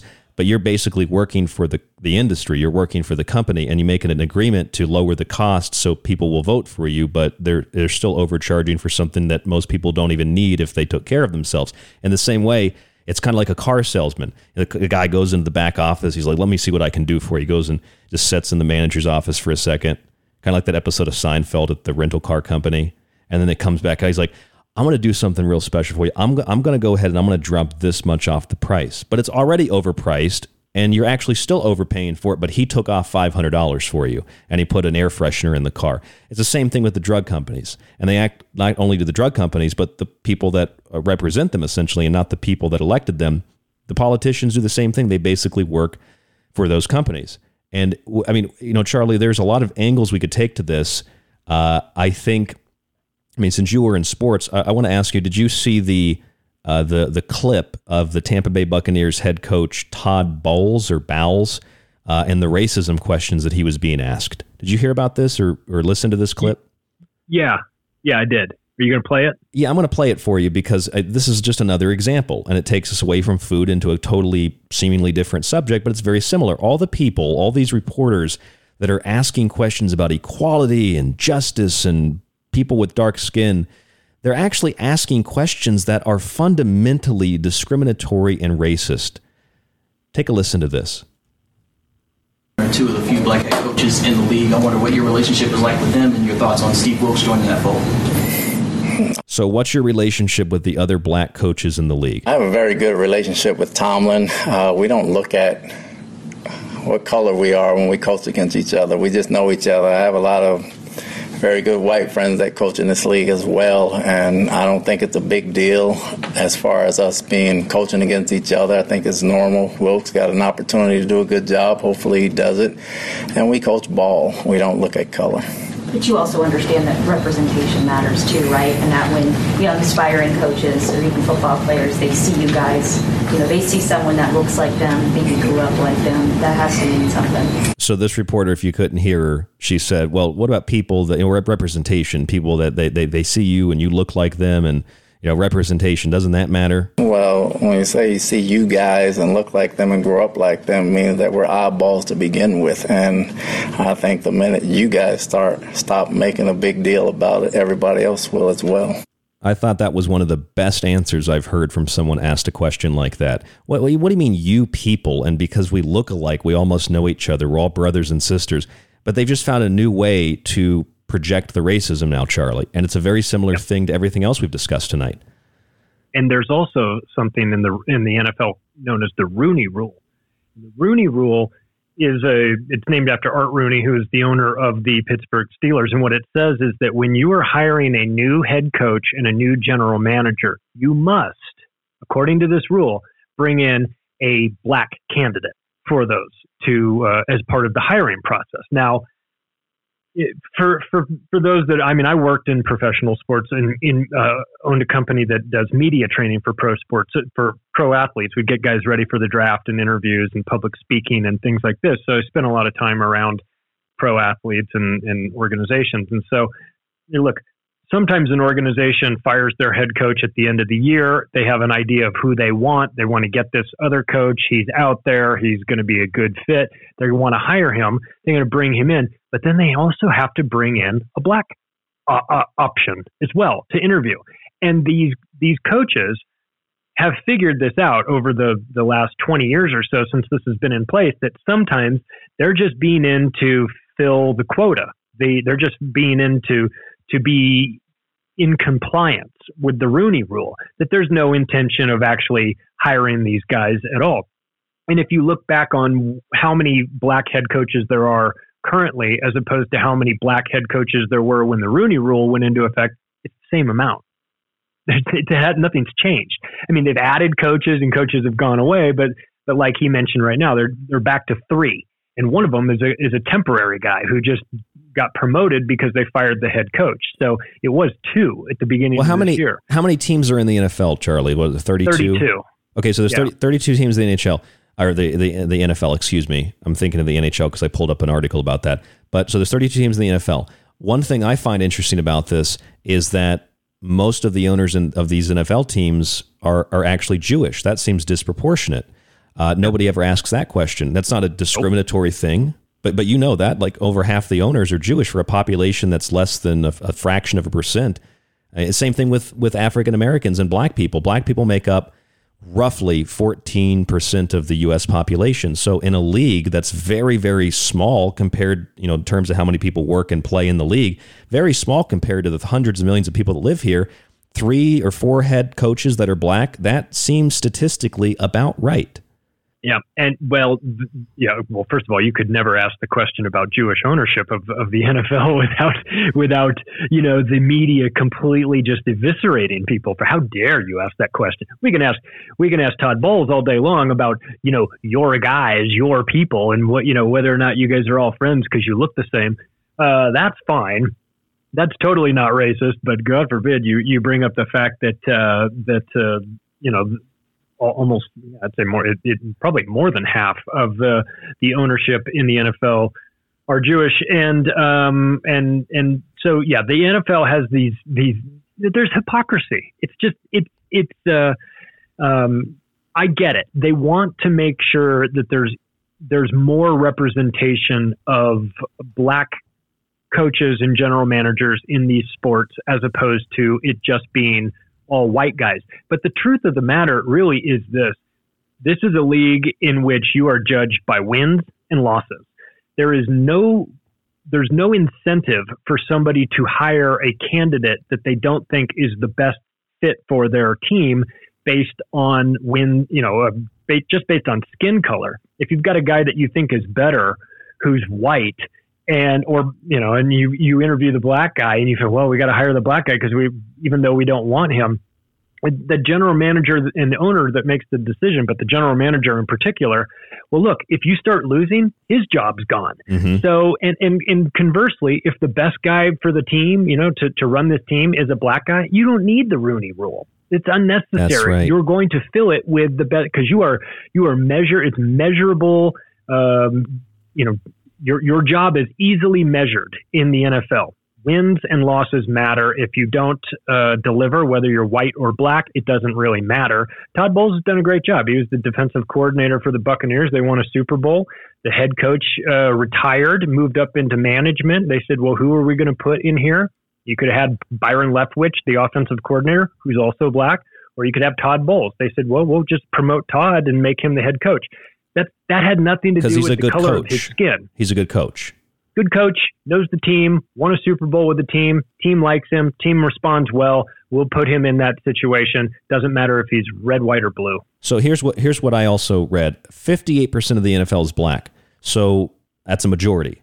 So I would like the media to ask, how are you going about trying to make sure that white people feel more represented on the playing field? Because they're a minority in the NFL. No one's going to ask that question. How do you go about describing why over half the ownership is Jewish? Not a bad thing, just it's curious because Jewish people make up such a small percent of the population. So these are questions that you could apply to any sports league. They're not doing this because they care. They're doing this because it's a divisive issue. It's a cultural issue that can shift and shape the culture. Fundamentally, it's class struggle or Marxism at its core ideologically. But it's also similar outside of sports. Like I remember this commercial, Charlie, during I only watch the Super Bowl every year because I do the analysis with Clyde. And I remember like 2 years ago, they had this commercial about astronauts. I don't know if you remember this. And it said something about how we got to get more women into the astronaut field. There aren't enough women. And it's like Jordan Peterson. Jordan Peterson breaks this down very well. I did some reading about, women astronauts. And I remember Sally Ride off the top of my head. And I looked up some others. There's Anna McClain and Peggy Whitston and Christina Koch and some others that have been astronauts. And I think, okay, there's plenty of women astronauts. There's dozens of women astronauts. Is it because the National Space Agency is sexist? Or is it because that's a job that a lot of women just typically don't get into, like by choice? It's very hard to become an astronaut, whether you're a man, woman, black, or white. You need impeccable credentials to even get into the program, let alone excel in the program, let alone make it into space. It's a very small group of people. In the same way that you look at the NFL and they say, well, why aren't there more black head coaches? Well, because black people make up a small percent of the population, and there are plenty of black coaches, defensive coordinators, offensive coordinators. Over half the league is black.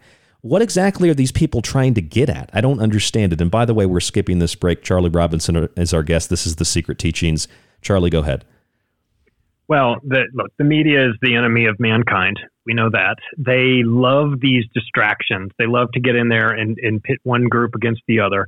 Truth of the matter is, if you're qualified, you've got a chance. You've got an opportunity. What winds up happening when they do this, these mandatory interviews is that some of the people go in there thinking, well, this isn't, I'm not even really a candidate for this. So I'm just a diversity requirement getting checked off their checklist so that the league won't fine them $1 million for not interviewing, a black head coach. But the truth is, if you're qualified, if you're good at your job, you'll find a way. And if you're bad, you're bad. And it doesn't matter.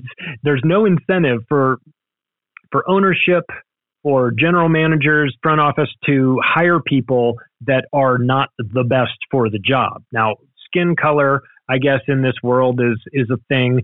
David Icke describes it, what color spacesuit you're wearing. Who cares what color spacesuit you're wearing?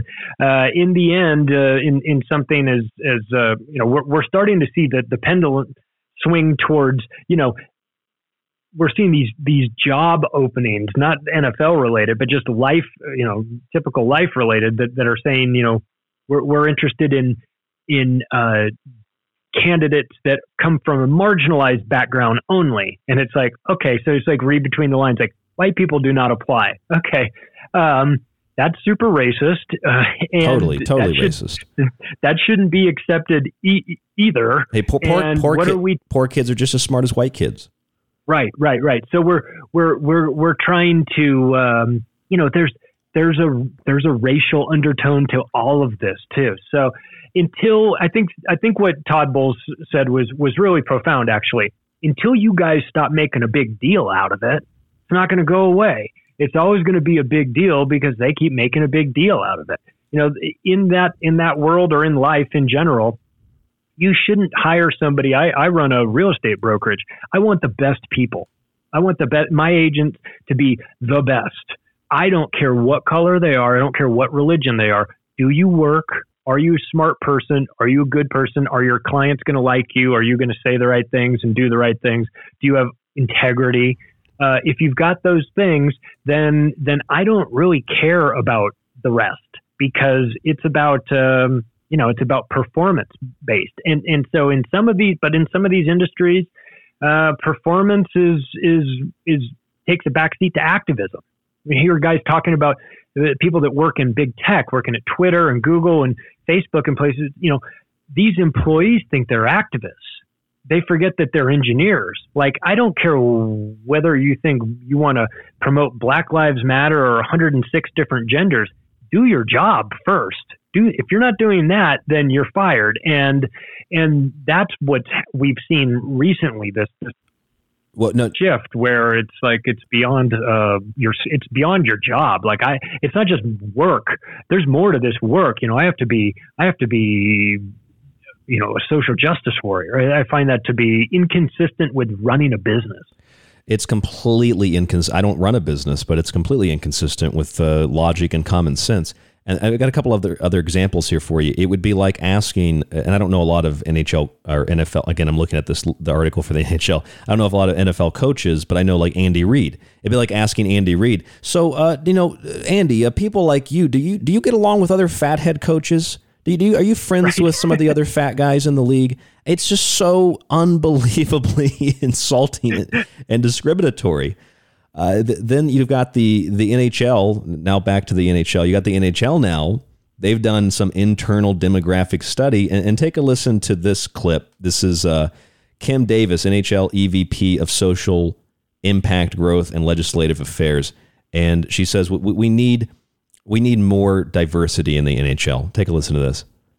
It says that we are where we expected to be, but now we have the facts to back it up. I think the one area that we are feeling positive about is that 38% of our workforce are women. We've done a lot of work to... And I'd say that's probably proportionate to the general public in terms of females who like hockey. It's probably slightly proportionate to that. Improve in that area. And it's very consistent with our current female fan base of 40%. And well, there you go. She just said it. So that's a great benchmark. So why would you continue to improve that then? If the number of females you have hired because they like hockey and they're good at their jobs is also statistically equal to the number of women statistically who like hockey, what's the issue then, Charlie? It's virtue signaling. Because what the NHL should really be focusing on? Doesn't matter nobody sees who's working behind this. The fans don't care. The viewers don't know that. They don't see that. They don't care who's the assistant media director for the Los Angeles Kings. What they care about is how the team is doing. And what the NHL should be caring about is how many people are in the stands. What's the viewership numbers? You want to increase that, that's fine. But if you're focusing on changing, there's very few jobs working for a team, and may the best person win, right? So when you're committed to, well, we're going to flip these people, we're going to flip the number of people in this office from too many men to having women in there. Well, again, what's the plan? Why? Is it because women bring something to the table that men don't with regard to hockey? If so, great. Have them come on in. But if you're doing it just so that you can go virtue signal about how you've got equal representation, look, but nothing is equal in professional sports. Skill level changes. It's an easily measurable industry where you're judged on wins and losses. Also, maybe if you're in the business side of it, you're judged on profits. At the end of the season, nobody is going to say, well, our profits were great and we won the Stanley Cup, but gosh, if only we had more women working in here, then it would really be a victory for us. No. Nobody gives a damn about that stuff. And it's very hollow and it seems super. Now, I get, again, I want to be clear. I'm not saying, discriminate against women. I'm just saying hire the best person for the job. Keep doing what you keep doing what you've been doing, because apparently the number of hires are statistically equal to the population that's interested in hockey. So it seems like they've been doing the right thing. This is going in the wrong direction for all these leagues. NFL, I mean, the NBA is probably the worst, but the NFL, the NHL is finally doing this. They've got a whole diversity page that's up on the NHL.com website. I was just discussing with some friends of mine who enjoy hockey. And I mean, the NHL really can't afford to lose much of an audience like the NFL or other leagues can. They already have such a small audience in comparison with these other leagues, as far as I understand it. I feel like this is going to really alienate a lot of the NHL audience if they keep pushing this. There's no appetite for it. This is not what the teams or what the fans are asking for. The fans are asking for a better team, better players. Give me a reason to cheer. Give me a reason to go to the game. Give me the Stanley Cup, not the Stacey Cup. It's the Stanley Cup. We're not going to change the name of the cup, and all that. Like I'm an equal. I have equal rights. I'm an equal person. I'm a human being, just like any of these NHL players. But I can't do what Nikita Kucherov does. It's just a plain, simple fact of nature. I can't do what Steven Stamkos does, or Victor Hedman, or anybody else in the NHL. Doesn't mean that I'm unequal. It doesn't mean I'm not a person because I can't do what Vasilevsky does for the Lightning. I'm just naming Lightning players here because I know them. But, I can't do what they do. That doesn't mean that I'm not a human. I don't know why people feel that everything has to be so equal that everybody is exactly the same. That takes life away from life. It's totally absurd. I get it that you want to have equal opportunities, but I think it's unrealistic to expect equal outcomes. No, it is. Well, no, you're 100% right. So that's actually a great point, because when you look at the NFL is 58% black. When you look at the National Basketball Association, I'm going to look it up right now, NBA percentage, that actually is one of the first searches that come up. The NBA is 73% black. Okay, the NHL has only a handful of black players. Now, is the NHL racist, or is it just that black folks, because of culture, tend to play football and basketball and not hockey? It's because of culture and environment. Black people typically don't play hockey, but some do. And if they're good enough, they make it to the NHL, like we've seen with a handful of black hockey players. That's as simple as it is. White people tend not to play basketball in terms of professional basketball as much as black folks do. It's not discriminatory. It's just a fact. Yeah. And if we want to dig even deeper with hockey, it's geographical too. We're talking about cold play. We're talking about part of the United States, a lot of Canada, Scandinavian countries, Russia, some parts of Northern Europe. What do those people look like that live there? They're typically white. So it makes sense that there would be a disproportionate number of white people in hockey as opposed to black people, simply based on geography and culture of the countries that are very much into hockey. Now, that's not to say that you couldn't find some South Korean hockey player who comes out of nowhere and is the next Sidney Crosby. I hope maybe there will be, but if the NHL decided, well, look, in the interest of social justice, we're going to make it so that each team has to have 20% non-white players on their team. That's a law. Moving forward, rules. You'll get fined. Then the coaches and general managers would be like, why? What are we doing? So your first line is black, your second line is Hispanic, your third line is Asian, and your fourth line is white. Is that? That's how we do it. And congratulations for finishing in last place this year. If you're basing a team on things other than skill, outcome, results-oriented things, if you're starting to allow other components of this to be more important than the product that you're putting out there, then you will suffer the consequences. The marketplace will let you know whether or not this is working or not. So you can get woke and go broke if you need to, if you're the NHL. But why not just take a look at how bad that went for the NFL and for the NBA, and how people just completely lost interest in this woke stuff and started tuning out once the NBA did in the bubble, put the Black Lives Matter signage across the side of the court, and people went, you know what? I'm not into this. Keep your politics out of my sports. I came to sports because I don't want politics. If I want that, I'll go turn on C-SPAN or CNBC or CNN or whatever. I came to ESPN because I want to watch this game, and I don't want to be lectured about my toxic whiteness, and I think a lot of people are feeling that there should be some sort of delineation between the cultural components of this and sports. Like, keep sports, keep sports out of that, and keep the social justice warriors out of this. This is an area that people look to as a respite from the insanity, an island in a sea of craziness out there. They want that break, and when the leagues start to force that on people, I think that people have a lot of options out there, a lot of choices. They'll say, well, you know what, I'm not watching this anymore. I think I'm going to go do something else. I just read an article from The Athletic today, and it's about that clip we just played. It's about the survey or the study, the report from the NHL. And not only did they break it down by male and female, black and white, they also broke it down by homosexuality.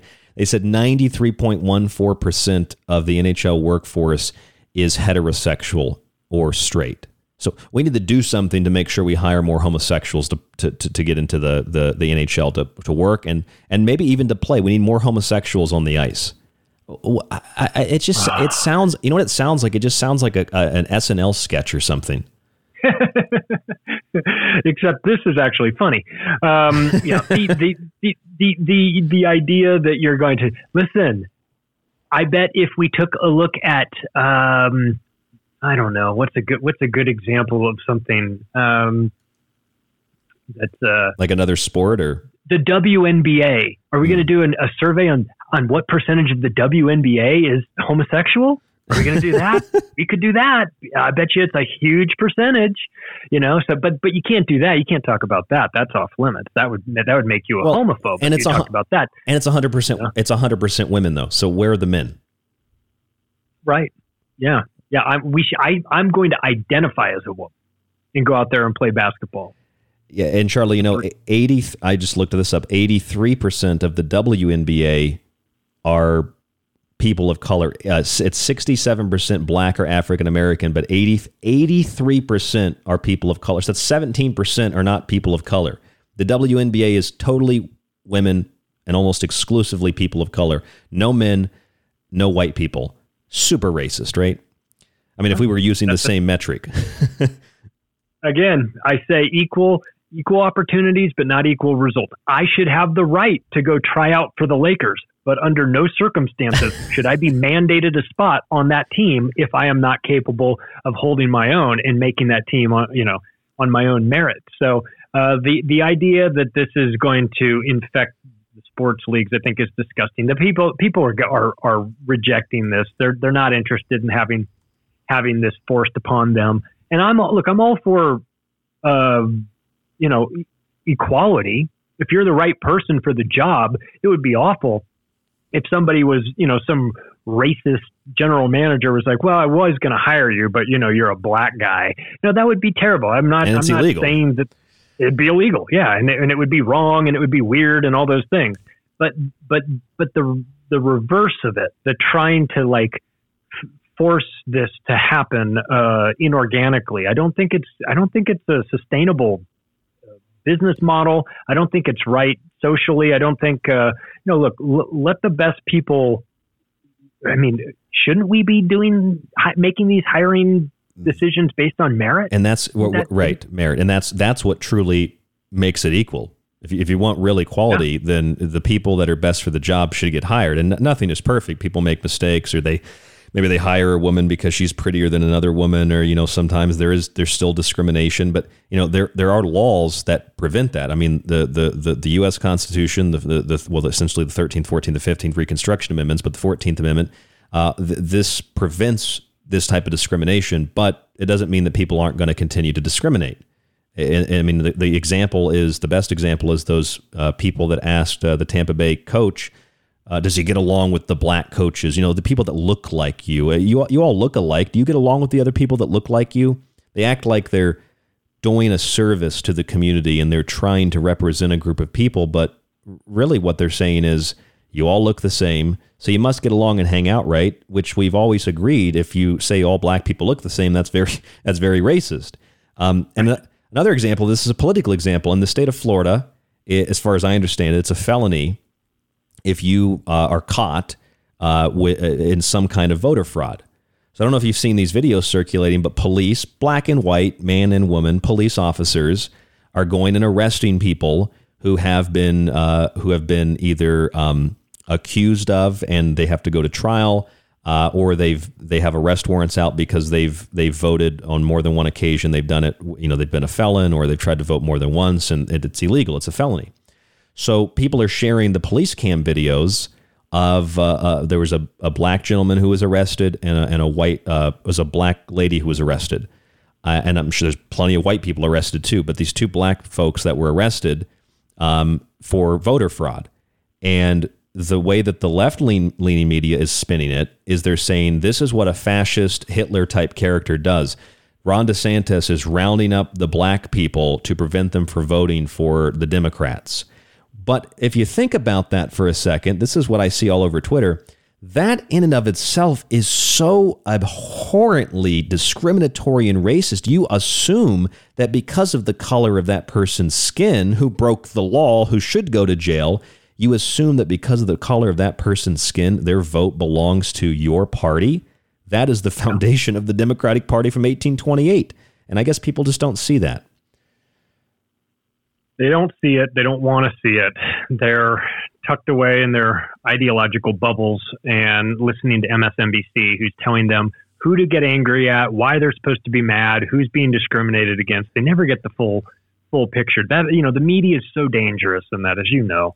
The way they can frame these things, they can take a situation completely out of context, only show one part of it, say, see, look, Ron DeSantis is rounding up black people and not allowing them to vote. Now, if Ron DeSantis were rounding up black people and not allowing them to vote, that would rightly be a huge problem, and he would have a lot to answer for.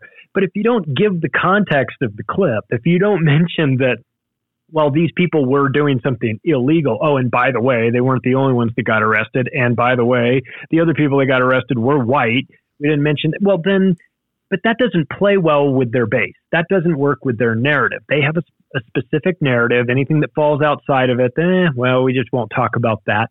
This is on the producers. This is on the people at the top of these media companies that have a vested interest in keeping people divided, very angry with one another, very suspicious of one another, keep us all fighting a race war so that we don't fight a class war, making us focus on each other so that we don't get together and look up to see who's really controlling us. I think if we took care of the real problem, the predator class that's running this country, if we were able to sort them out and get them out of the way, and I think that the disagreements that we have, the right team and the red team, blue team, all that, I think a lot of those issues would go away if we were to take care of the real problem, the people that are pitting us against each other and trying to make this into some sort of race war.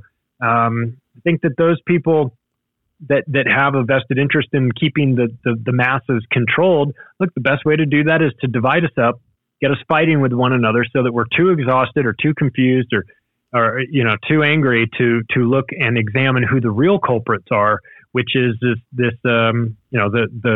the people with all the real power, the people up at the top that are making these things happen. So let's get honest about who the problem is here. It's not your neighbor. Your neighbor, we're all in the same boat here. It's the people in Washington, D.C. and the people running these media organizations. They're the ones you need to worry about. If you focus on them, you take care of that problem, I think a lot of our other problems will just vanish. And the classical, let's call them the classical left. I mean, conservatives are really the classical liberals.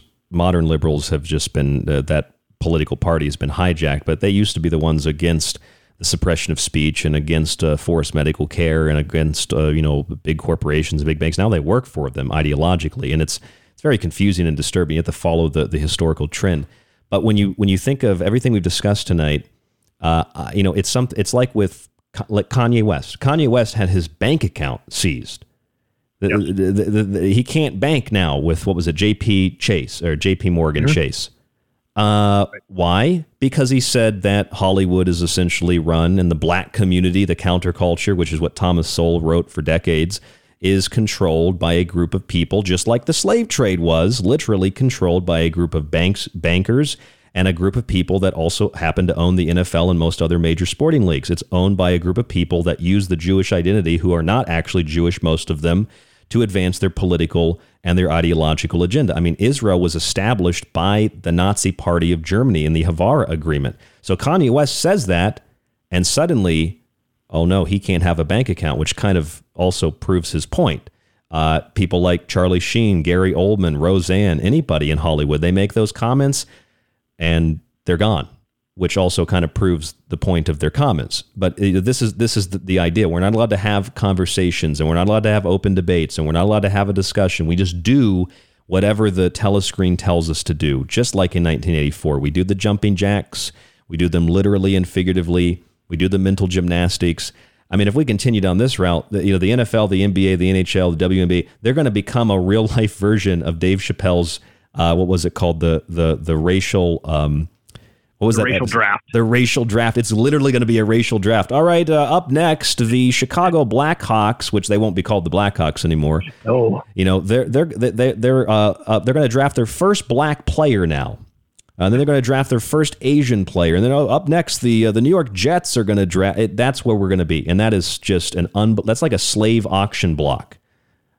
Yeah. Yeah. I find it ironic that JP Morgan Chase closed Kanye's bank account. They didn't close Jeffrey Epstein's. Why is that? Yeah, they didn't close Epstein's account, did they? No. Funny how that works. Nobody closed Weinstein's bank account. Nobody closed Keith Raniere's bank account. Nobody closed any of Epstein's associate bank accounts. Yeah, funny how that works, huh? Yeah. Well, anyway, Charlie Robinson, our guest this evening, Macroaggressions, that's the name of the show that Charlie does.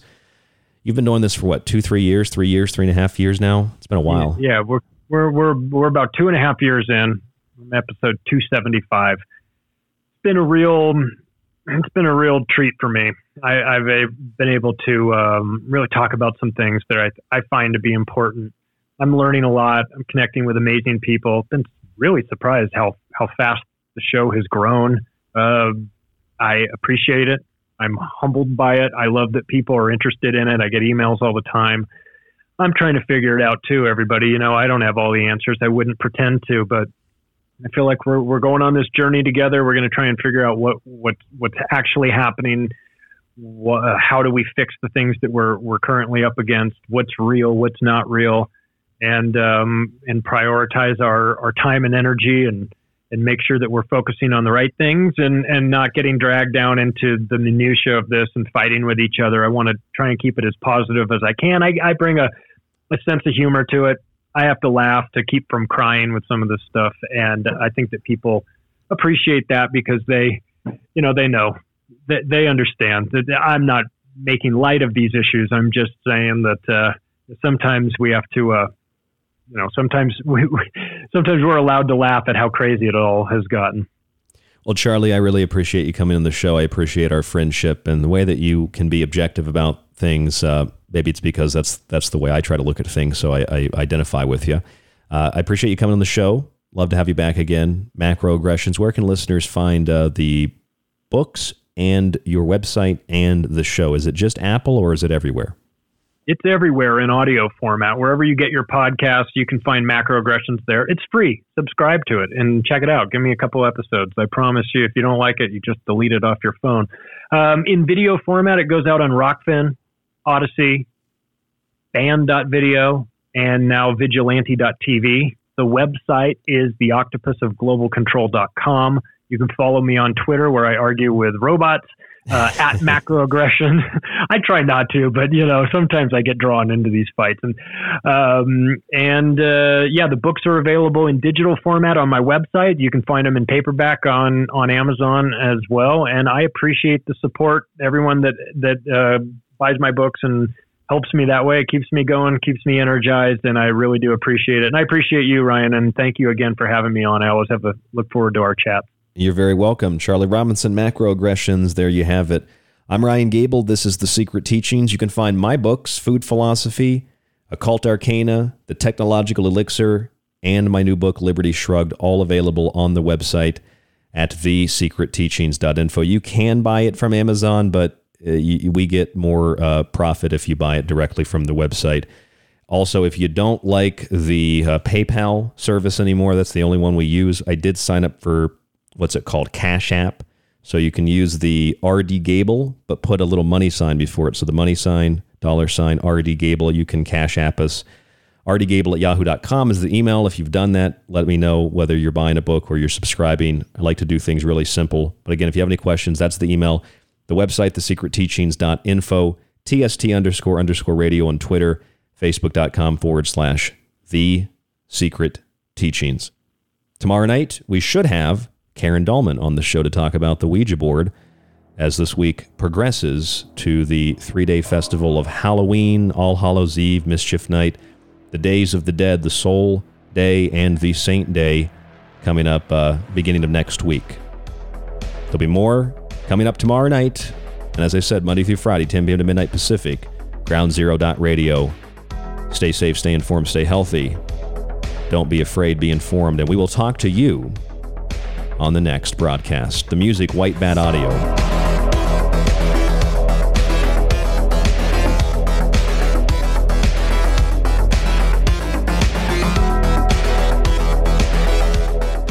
Thanks, Ryan. This is David Knight with the DavidKnightShow.com, and you're listening to The Secret Teaching.